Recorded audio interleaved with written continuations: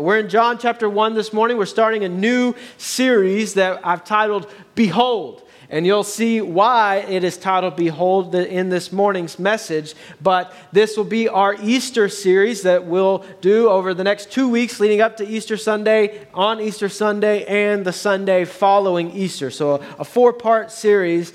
But this morning, as we think about and look at John chapter 1, there's a few questions that we're going to wrestle with and that will really be clarified for us in God's Word this morning, such as, who am I?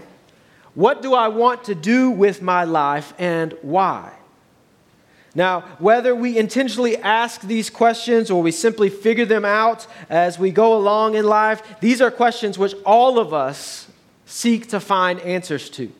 Believers and non-believers alike are seeking to find answers to those questions of who am I and why do I exist? You see, identity drives us. It's what helps us determine our purpose in life. And when we have a solid foundation of who we are, we can then live out our purpose with full confidence and full assurance. See, the problem is, though, that we live in a day and time which says that there is no absolute truth. At least that's the word of the culture, which is in and of itself an absolute statement. So it makes no sense, but that's for another time. So according to our culture, because there is no absolute truth, our identity then is falsely constructed by who? Ourselves. We get to determine. We are the ultimate captain of our ship, according to the culture, that is. And so in line with that thinking, because we determine our identity, our culture would also have us think that we determine our purpose. Not only who we are, but why. Well, the problem is all of this is built on a shifting foundation. Because as we pointed out at the beginning, this is built on a sandy foundation of the absence of truth. When there is no absolute truth, you can have no absolute concrete understanding of who you are and why you are. And so this is why we see so much chaos and turmoil and outright blatant sinfulness in our Western culture and in our world. Because people are obsessed over trying to determine or find out who they are, and therefore no one has a solid foundation for why they exist, and so they're constantly trying to figure out who they are, because who they thought they were ultimately doesn't satisfy them, so then they have to move to the next definition of who they are and why they are. And they're in this constant cycle of trying to figure it out, because there is absence of absolute truth in their mind. And this is why we see Supreme Court nominees unwilling to answer the question of what a woman is. This is why we see Disney executives in a formal meeting discussing how they are setting out storylines with openly LGBTQ plus characters. This is why there's a plus on the end of that conglomeration of letters, because when there is no absolute truth, then there is no end to who we can create for ourselves. And this is why we've seen the degradation of marriage in our time. This is why we've seen the murder of innocent children in the womb become normalized. Because when the truth is relative, all of these things are determined on a person-by-person basis. According to the culture, a woman can only be defined by one who identifies as a woman. Marriage is for everyone and is not a permanent covenant but a temporary commitment. And the value of life is also determined by our desires or by matter of convenience. The problem is that if we're not careful to keep ourselves anchored to God's Word, to the absolute concrete truth, then we can easily begin to see our own focus drift with cultural tides. So this morning, as we begin our 4-part Easter series, we'll be challenged to see how God's Word provides answers to all of these things. It provides us a foundation of truth. We'll see that ultimately the answers to everything that we're looking for are found in knowing Christ and Him crucified. And today specifically, we'll look at the identity of Christ as the Lamb of God in the ministry of John the Baptist. And we'll challenge ourselves to ask ourselves that how do we see this identity of Christ as the Lamb of God? How has that impacted our hearts as the one who assigns and determines and equips our identity and purpose and message as the covenant people of God? So I'll ask you to stand in honor of the reading of God's word as we read from John chapter 1, starting in verse 19. John chapter 1, starting in verse 19. And this is the testimony of John. When the Jews sent priests and Levites from Jerusalem to ask him, "Who are you?" he confessed and did not deny, but confessed, "I am not the Christ." And they asked him, "What then? Are you Elijah?" He said, "I am not." "Are you the prophet?" And he answered, "No." So they said to him, "Who are you? We need to give an answer to those who sent us. What do you say about yourself?" And he said, "I am the voice of one crying out in the wilderness, 'Make straight the way of the Lord,' as the prophet Isaiah said." Now they had been sent from the Pharisees. They asked him, "Then why are you baptizing if you are neither the Christ, nor Elijah, nor the prophet?" John answered them, "I baptize with water, but among you stands one you do not know, even he who comes after me, the strap of whose sandal I am not worthy to untie." These things took place in Bethany, across the Jordan, where John was baptizing. Let's pray this morning. God, we thank you for your word. We thank you that it brings truth, that it is sweet like honey to our mouth. And so we pray as those who are hungry this morning for truth, and as those who desire to walk in absolute truth, the absolute truth that is your word, we pray that you would shape us, mold us, direct us, guide us this morning, as we seek to humble ourselves and to crucify our flesh and walk in newness of life that you provide us in Christ. And we pray all of this in Jesus' name. Amen. You may be seated this morning. So the Gospel of John was likely written somewhere between 70 and 100 AD by the Apostle John. Now, not to be confused with John the Baptist, who we just read about and we're going to talk plenty about this morning. And John's audience was made up of Jews and Gentiles living in Ephesus and throughout the Greco-Roman world. And so John's gospel opens with one of the most beautifully crafted poetic statements on the preeminence and power of Christ, as well as the significance of the incarnation of Christ. He then quickly transitions into linking the story of Jesus with the story of John the Baptist. Why? Well, because of the connection that I just mentioned. Their storylines are inextricably linked by the supreme author of time, that is God himself. Now, we need to remember who it is that we're talking about here. This John the Baptist, a man whose birth was foretold by an angel of the Lord and was itself a miracle of God. As his parents were old in age, his mother had been barren up all her life up until that point. He's son of Zechariah, priest of the temple. And he's son of Elizabeth, cousin of Mary, mother of Jesus. And he was the forerunner to the Messiah. And we see this if you kind of just look a little bit back there to verses 6 through 9.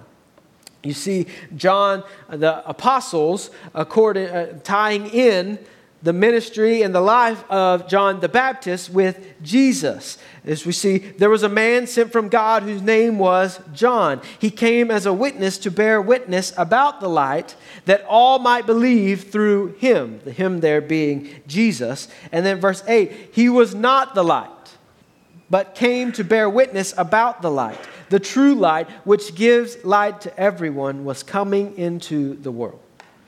And so here, John the Apostle introduces us to John the Baptist. And in introducing John, he wants it to be clear what John had come to do. I know there's a lot of Johns right here, all right?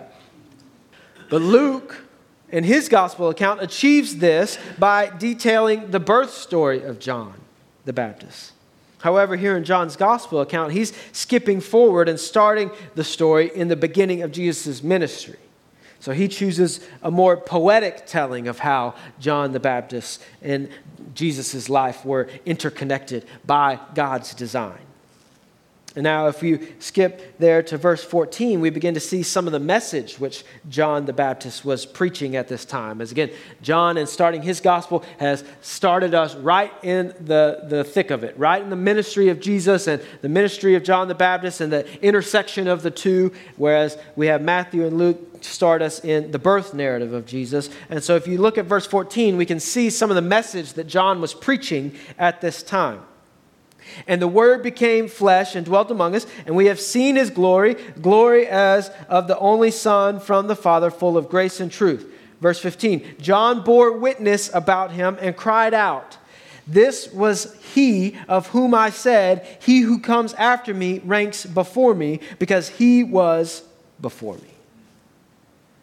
So in looking at this portion of John's gospel this morning, I want us to take note of the identity and purpose and message of John the Baptist.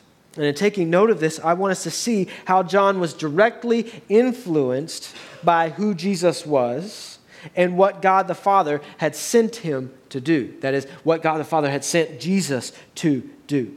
And that this spoke everything and influenced everything that John said and did in his ministry. So in seeing this, my hope is that we realize that our lives are to mirror that of John the Baptist as he humbly sought to fulfill his God-given purpose of exalting Christ and making his name known by calling people to repentance.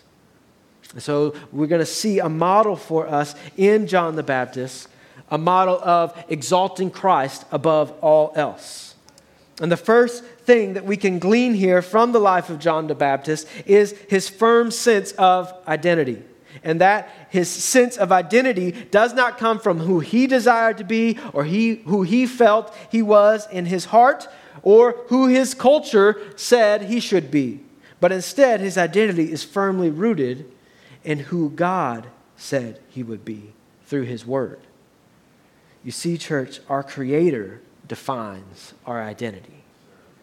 And that's our first point this morning. Our Creator defines our identity. This is the first thing that we can glean from the life and ministry of John the Baptist. In this small glimpse of John's message in verse 15, we see that the boldness and confidence of his message is rooted in the foundation of who God's word said he would be. Just as we read the angel of the Lord proclaim to John's father, Zechariah, in Luke 1, where we see he said, "And he will be great before the Lord, to make ready for the Lord a people prepared." So John humbly proclaims, "This was he of whom I said, He who comes after me ranks before me, because he was before me." So may the same be true of us. May we stare deeply into the mirror that is God's word, not seeking to shape our own reflection, but instead seeking to see for ourselves who God has created us to be. And when we do this, when we live this way, we realize that this life is not about us, but is completely and wholly about the one who created us. You see, as we look at John's message here and see his boldness and confidence, we see this very thing. And when we do this, when we live this way, we realize this same truth. See, all too often we see those who drift with cultural tides get this formula backwards. Rather than looking to God's word to shape who they are and how they are to live, they look to themselves first, they look to culture first, and then they simply choose what parts of the Bible justify their lifestyle. Or they dismiss the Bible altogether. And as we continue reading, we begin to see what kind of response John's message of the coming Messiah was provoking in his day. And that's where we began this morning, there in verse 19. We'll pick back up and read it again. "And this is the testimony of John, when the Jews sent priests and Levites from Jerusalem to ask him, "Who are you?" he confessed and did not deny, but confessed, "I am not the Christ." And then they asked him, "What then? Are you Elijah?" And he said, "I am not." "Are you the prophet?" And he answered, "No." So they said to him, "Who are you? We need to give an answer to those who sent us. What do you say about yourself?" And he said, "I am the voice of one crying out in the wilderness, 'Make straight the way of the Lord,' just as the prophet Isaiah said." Now, some of you may remember when we briefly looked at this passage back in the fall during our time in Malachi, as this is a significant moment in John's life and ministry. This is the moment when he publicly identifies himself as being sent by God to declare the way for the Messiah. See, John's identity is the very thing which the Pharisees are questioning in this moment, in this little back and forth. They want to know who this hairy, wild man is that is attracting such a crowd and is drawing attention to himself and is proclaiming such a serious and revelatory message.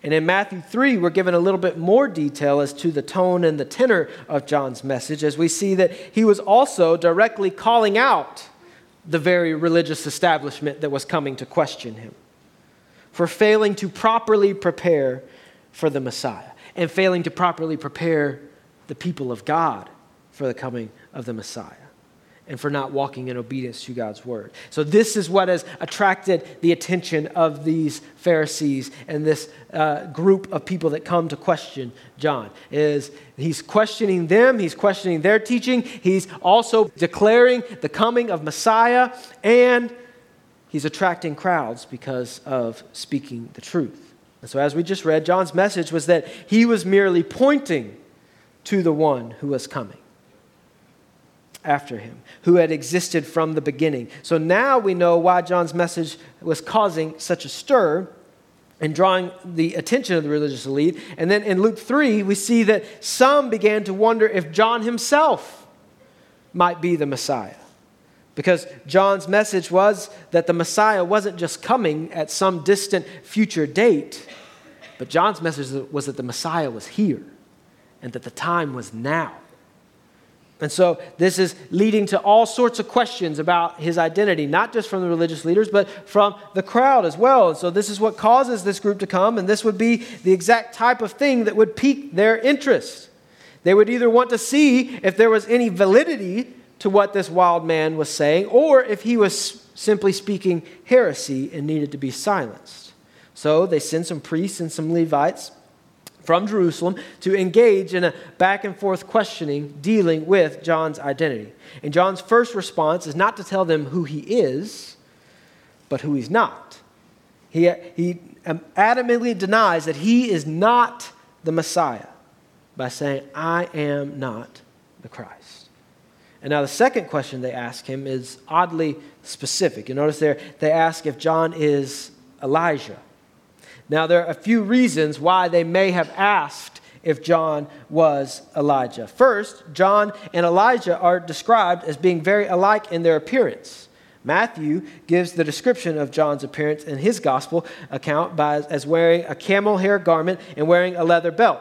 And then in 2 Kings 1, Elijah is described as being hairy and wearing a leather belt. So they may have been similar in their appearance. But secondly, Elijah was taken to heaven before he died. Therefore, they're asking if John is Elijah. And if what John is saying is true, then he could be Elijah, returned to proclaim and prophesy the coming of the Messiah.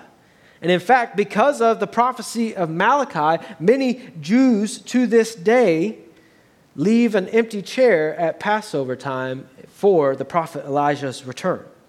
And so when John gets to the point of answering, he does so in an incredibly humble way. He quotes from the prophet Isaiah. When he finally gets around to answering who he is, he doesn't simply say, "My birth was prophesied by God, pronounced by an angel of the Lord, and this is who I am. I am John the Baptist." No, he quotes from the prophet Isaiah and says there, verse 23, let's read again. He said, "I am the voice of one crying out in the wilderness, 'Make straight the way of the Lord,' as the prophet Isaiah set.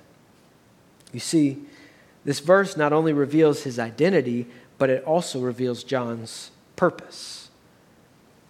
Because the main character of this quote from Isaiah is not the voice, but what is the voice doing? The voice is subservient to making a way and preparing the way for the Lord. And so in quoting Isaiah, John here is submitting himself and humbling himself and saying, I'm not the one you need to be looking for. I'm not the one you need to be prepared for. I'm not the one you need to be wondering about. You need to be prepared to meet the one who's coming after me. You see, church, our identity determines our purpose. And in John quoting from Isaiah here, he's saying, my purpose is simply to prepare the way. When we know the truth of who we are, that determines the why of how we live. The prevailing culture of our day would have us think that life is all about discovering who we are by determining what makes us happy or what our truth is and how we can fulfill our greatest desires. And like we've already outlined, this means that the why of how we live then, our purpose, is then determined by our shifting standards of momentary happiness. So in identifying himself, John points to God's word. And here's what we read in Isaiah 40. You can turn there if you like, or you just make a note off to the side. But Isaiah 40 is where John quotes from, and I'll read that quote in its larger context, reading Isaiah 40 verses 1 through 5, if you just want to jot that down, or it'll be on the screen for you, where Isaiah says, comfort my people, says your God. Speak tenderly to Jerusalem and cry to her that her warfare is ended, that her iniquity is pardoned, that she has received from the Lord's hand double for all her sins. A voice cries in the wilderness, prepare the way of the Lord. Make straight in the desert a highway for our God. Every valley shall be lifted up, every mountain and hill shall be made low, the uneven ground shall become level, and the rough places a plain. And the glory of the Lord shall be revealed, and all flesh shall see it together, for the mouth of the Lord has spoken. So in identifying who he is and his purpose for preaching this message, this is what John is saying. That he is the one who is preparing. So just as John was uniquely created and sent by God with identity and purpose, we too have been sent by God for the purpose of declaring his name among the nations. Each of us has a unique role to play as part of God's design for his church, to serve his purposes, and in doing so, find true joy. Rather than our standards being set on momentary happiness, we can find true joy, lasting joy, in knowing who we are in Christ. Now, Isaiah's message was that the Lord was working to deliver Israel from their exile punishment. And John's message was that Isaiah's prophecy was ultimately being realized in the person of Jesus. Not just for the Jews, but for the Gentiles as well. We'll get to that in a little bit. Therefore, John is exalting Jesus and humbling himself and challenging his audience to make straight the way of the Lord. In other words, repent and let the roadwork construction project on your heart begin. Because did you see what Isaiah is saying there? Verse 4, every valley shall be lifted up, every mountain and hill made low, the uneven ground shall become level, and the rough places a plain. So all the rough spots, everywhere in your heart that is not prepared, John has said, I have come to declare, make a way for the Lord, because he is coming and he is here. So John is calling people to repentance, so that they would realize the crookedness of their heart, the hardness of their heart, and their hearts would be prepared once Jesus comes and begins preaching. But this humility exhibited by John is consistent with his identity and purpose. Because he knows who he is able to then submit himself and say he knows who he is in light of who Jesus is. John knows who he is, and even more importantly, John knows who he is in light of who Jesus is and who Jesus created John to be. Here lately, I've become overwhelmed at the consistent call throughout Scripture for the people of God to exhibit humility. It's consistent all throughout Scripture that we as the people of God are to exhibit humility in the face of an almighty holy God who has called us according to his purposes and by his grace has saved us and redeemed us. And as I've thought about this theme, I've become more and more convinced that the reason the world does not know what true humility looks like is because the world does not know the humility of Christ.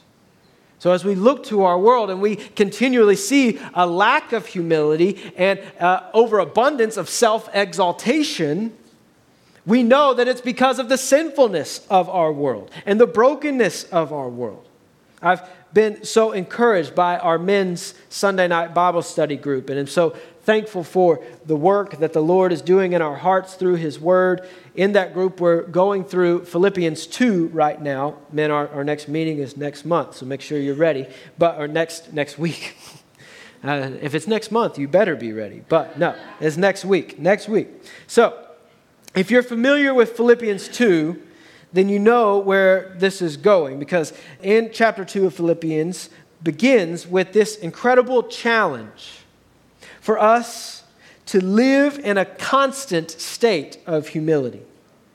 And I want us all to see where Paul points the Philippian church for their example of humility. So turn to Philippians 2. Keep your finger there in John, because we're coming right back to it. But turn to Philippians 2, because I want us all to read this together.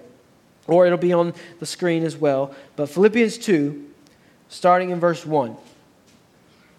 Where Paul begins this section of his letter by saying, so if there is any encouragement in Christ. So just so we're all on the same page, he starts that sentence with so. It's essentially equivalent to starting a sentence with therefore. And so what he's saying, because of everything that Christ has accomplished in my imprisonment, everything that he is doing for his glory through all that is taking place here, he says, so if there is any encouragement in Christ, in other words, this is rhetorical, because there is plenty of encouragement in Christ, and he's given the reason for that all throughout chapter 1.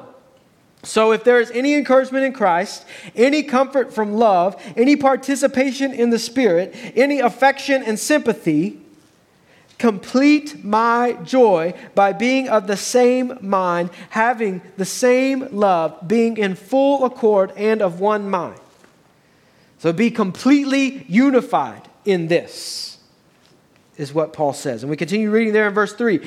Do nothing from selfish ambition or conceit, but in humility count others more significant than yourselves. And not only would this have been completely countercultural for his day, but this is completely countercultural for us. Because if the self is the greatest one who needs to be satisfied, then what Paul calls the church at Philippi to, and what we are called to as well, is to submit the self to the needs of the church. And ultimately, first and foremost, to the needs and what the commands of Christ. And so he says, do nothing from selfish ambition or conceit, but in humility count others more significant than yourselves. And we continue reading there, verse 4. Let each of you look not only to his own interests, but also to the interests of others. And so here's where it gets good, right here, verse 5. Because then he draws, where do we draw this comparison from? Where do we draw this example for humility from? Verse 5. Have this mind among yourselves, which is yours in Christ Jesus, who, though he was in the form of God, did not count equality with God a thing to be grasped, but emptied himself by taking the form of a servant. So Christ, who himself made himself subservient, being born in the likeness of men, verse 8, and being found in human form, he humbled himself by becoming obedient to the point of death, even death on a cross. Therefore, so because of his servant's heart and because of his servant's nature, therefore God has highly exalted him and bestowed on him the name that is above every name. This is what it means to know our identity and purpose in light of the cross. That is to walk in constant humility with Christ's work on the cross as our standard for how we live our life. With Christ's humility as our standard for how we unify together as the body of Christ. With Christ's standard of humility for how we live our daily life. You might say to yourself, but we're only in John 1. So how could John the Baptist be living with Christ's humility as his standard when there's plenty of chapters left after John 1 which actually outline the life of Christ? And so how do we reconcile that? Well, let's keep reading because we're going to see. Verse 24 of John 1. Sorry, we're back in John 1. Verse 24. Now they had been sent from the Pharisees. They asked him, then why are you baptizing if you are neither the Christ nor Elijah the prophet? And John answered them, I baptize with water, but among you stands one you do not know, even he who comes after me, the strap of whose sandal I am unworthy to untie. And these things took place in Bethany across the Jordan where John was baptizing. So their response is to question with what authority John is baptizing with. After he reveals his identity as the voice crying out in the wilderness, make straight the way of the Lord, as he reveals his identity as the forerunner of the Messiah, their question then is no longer to question his identity, but to question what authority he has then to be baptizing. And John's response is once again one of humility, as he points to Jesus as the source of his authority. You see, our purpose is to glorify the King as we advance his kingdom. Our purpose is to glorify the King as we advance his kingdom. Because as John is asked what his authority is, he does not give some standing for his own authority or anything like that. He says, I merely baptize with water, but among you stands one you don't know, whose strap of his sandal I am unworthy to untie. And so in being asked what authority he has, John's like, you're right. I'm not the one who has the authority, but the one who's coming. And I am baptizing merely as the forerunner to him. So our purpose is to glorify the King, point to the King as we advance his kingdom. And so this is what it means to live life on mission for the glory of God in the world. With all humility, to live with the gospel as our message, Christ as our identity, and his glory as our purpose.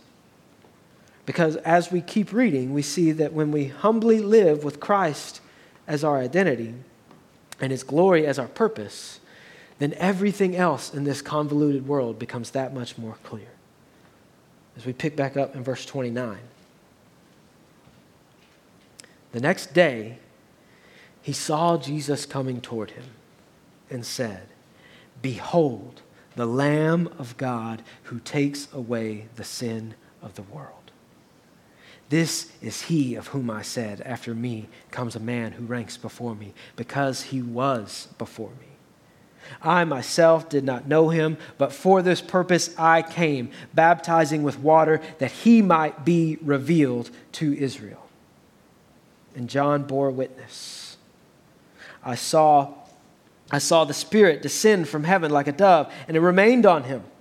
I myself did not know him, but he who sent me to baptize with water said to me, he on whom you see the Spirit descend and remain, this is he who baptizes with the Holy Spirit. And I have seen and bore witness that this is the Son of God. So don't miss what we just read right there. This is no simple passing statement that John offers there in verse 29. This statement is filled with theological significance for who Jesus is and for what he has come to do. With this one declaration, John testified to the entire gospel message.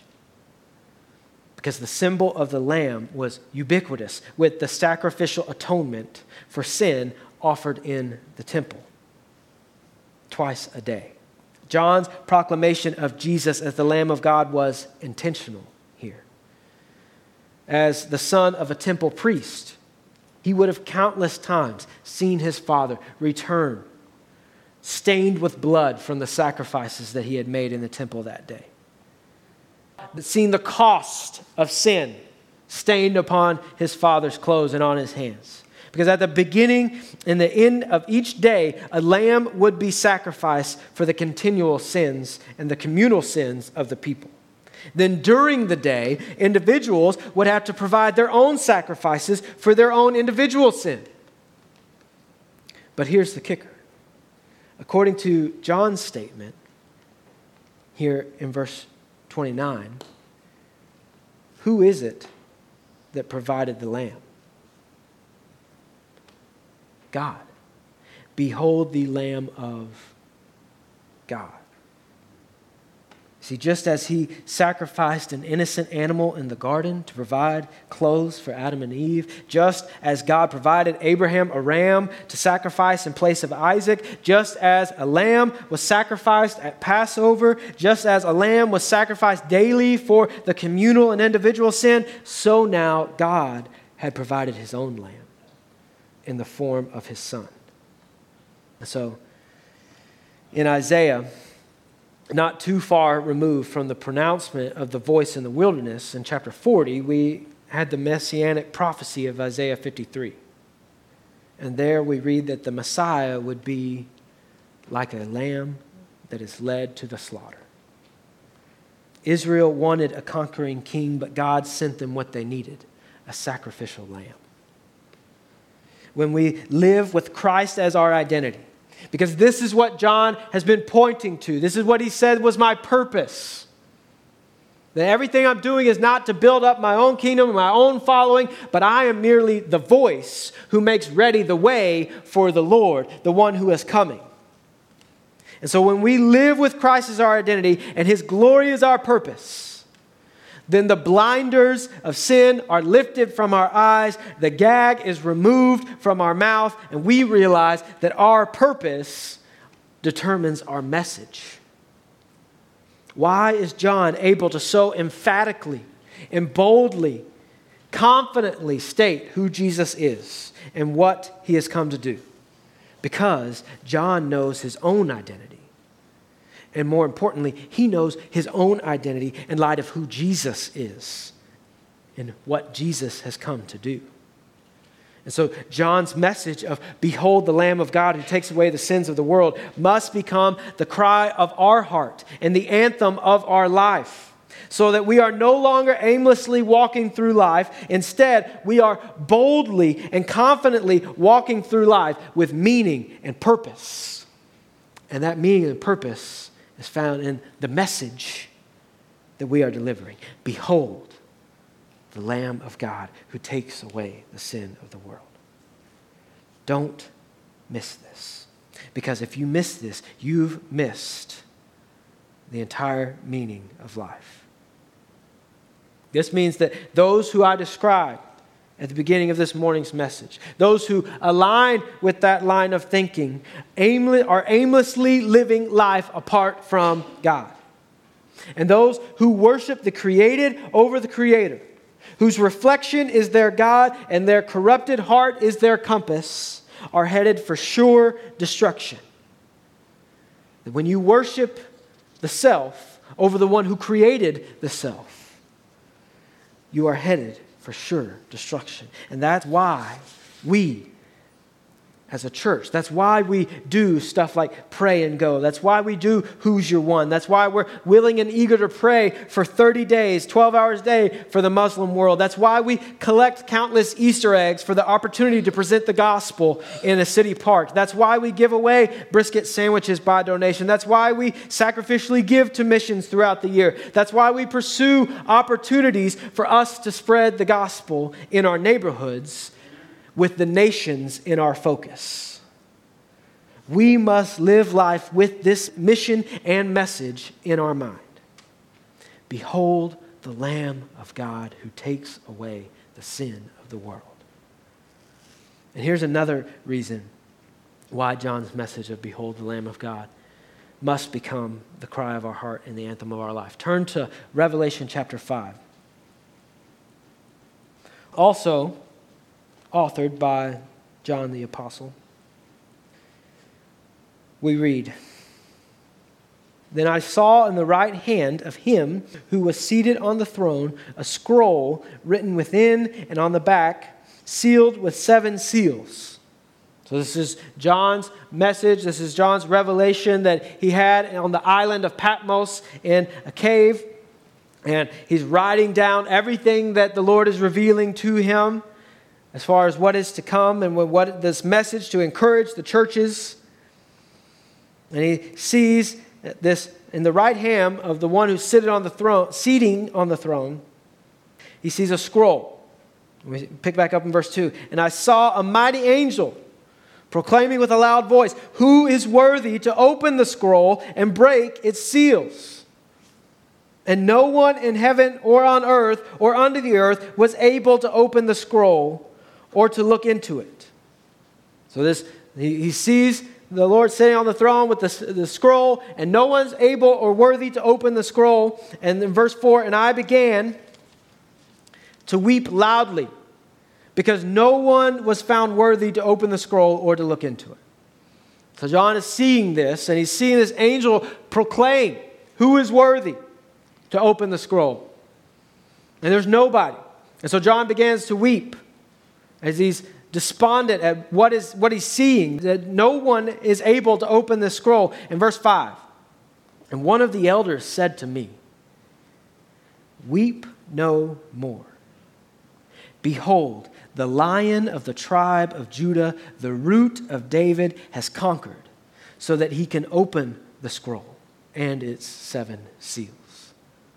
So as John is despondent, he's told by one of the elders that there is no longer any need to weep, because the Lion of the tribe of Judah has conquered.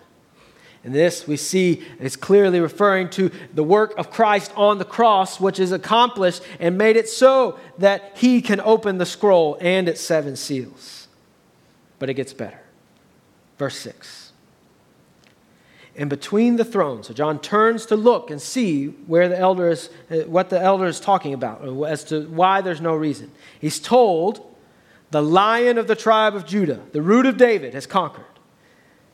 Verse 6, and between the throne and the 4 living creatures and among the elders I saw a lamb standing as though it had been slain, with 7 horns, with 7 eyes, which are the 7 spirits of God sent out into all the earth. So he's told of a conquering lion that has made it so that the seals can be broken and the scroll opened and read. And when he turns and he looks, what does he see? Not a conquering lion, but a lamb standing as if it had been slain. He turns and he sees the lamb-like Lion of the tribe of Judah, who is worthy. In verse 7, and he went and took the scroll from the right hand of him who was seated on the throne. And when he had taken the scroll, the 4 living creatures and the 24 elders fell down before the Lamb, each holding a harp and golden bowls full of incense, which are the prayers of the saints. Verse 9, and they sang a new song, saying, Worthy are you to take the scroll and to open its seals, for you were slain, and by your blood you ransomed people for God, from every tribe and language and people and nation. And you have made them a kingdom and priests to our God, and they shall reign on the earth. And then John looks. He looked, and I heard around the throne the living creatures, the elders, and the voice of many angels, numbering myriads and thousands of thousands, saying with a loud voice, Worthy is the Lamb who was slain to receive power and wealth and wisdom and might and honor and glory and blessing. And I heard every creature in heaven and on earth and under the earth and the sea and all that is in them, saying, To him who sits on the throne of the Lamb be blessing and honor and glory and might forever and ever. And all the four living creatures said, Amen. And the elders fell down and worshiped. So this is what is in mind. This is what is in purview as John the Baptist declares, Behold the Lamb of God who takes away the sin of the world. See, when we have truly beheld the Lamb of God, when our hearts have been impacted by the Lamb of God, we can't help but respond with shout of acclamation. We can't help but respond, Behold the Lamb of God who takes away the sin of the world. And what happens? What happens when we declare that message faithfully? What happens when we submit ourselves in humility to the work that God has prepared us for, created us for, and purposed us for? What happens when we live with the confidence and assurance of our identity in Christ and our purpose in Christ and our message from Christ? Well, look back there in John. As we prepare to finish up, we see there, verse 35 of chapter 1. The next day, again, John was standing with two of his disciples, and he looked at Jesus as he walked by and said, Behold the Lamb of God. The two disciples heard him say this, and they followed Jesus. So as John sees Jesus again, he once again declares who Jesus is and what he's come to do. And these two disciples, they're not yet disciples, but they're disciples at the time that John was writing this. The two disciples heard him and say this, and they followed Jesus. Verse 38, Jesus turned and saw them following and said to them, What are you seeking? And they said to him, Rabbi, which means teacher. So first they call him Rabbi. Where are you staying? Verse 39, he said to them, Come and you will see. So they came and saw where he was staying, and they stayed with him that day, for it was about the 10th hour. Verse 40, one of the two heard John speak and followed Jesus was Andrew, Simon Peter's brother. He first found his own brother Simon and said to him, We have found the Messiah, which means Christ. And he brought him to Jesus. Jesus looked at him and said, You are Simon, the son of John. You shall be called Cephas, which means Peter. So what happens when we live out our identity in Christ, live out our purpose in Christ, and make Christ our message? John declares, Behold the Lamb of God. These two disciples here, one of them, after following Jesus, goes and gets his brother and brings him so that his brother can come and see and meet the Messiah. So Andrew goes and gets his brother, just as he is now following in the reflection of what John has modeled, and he comes in and gets his brother, who is Peter, the one who the Lord uses to found his church. What happens when we walk in obedience to our identity and our purpose in Christ, and we make Christ our message? This is what happens. The gospel spreads. People respond. Repentance, the way is made. The road construction on hearts is done. Now, some of you might be saying to yourself, but this is John the Baptist, who had prophecies written about him, whose birth was foretold by an angel, who was given a message from God. How could that be the same for me? How could that be the same for us? We don't have prophecies written about us. We don't have angels coming and making our birth possible through the work of God and the grace of God. And to that I simply say, you've got to be kidding me.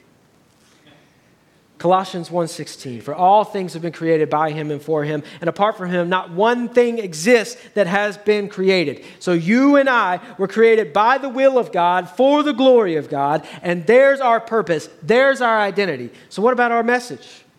Matthew 28:19, all authority in heaven and on earth has been given unto me. Go therefore and make disciples of all nations, baptizing in the name of the Father and the Son and the Holy Spirit, teaching them all that I have commanded you.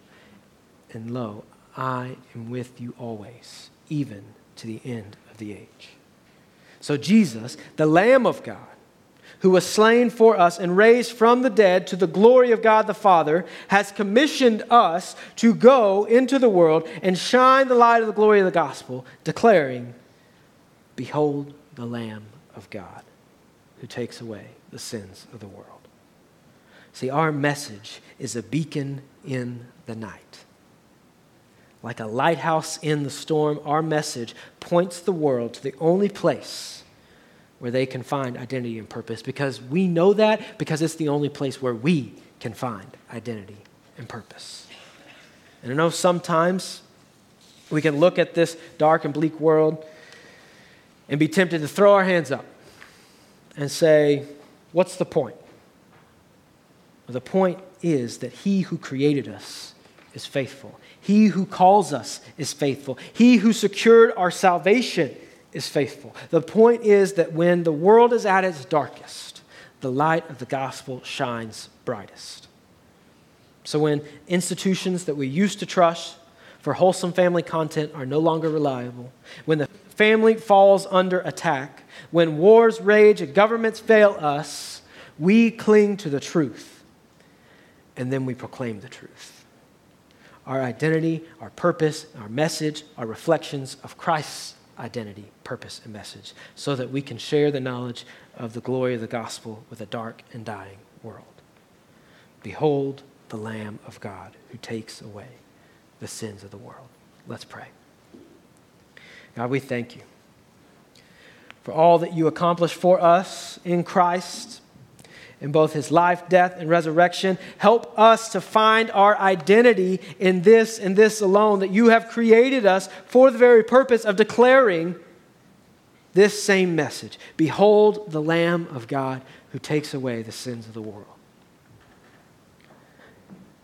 God, now as we move into a time of response, I pray that you would help us to truly reflect on how your word has impacted our hearts, how it has convicted us, how it has moved us.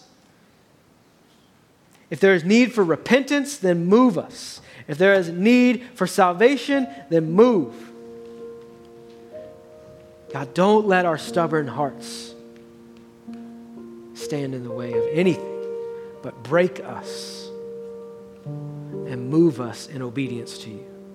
And we pray this in Jesus' name. Amen.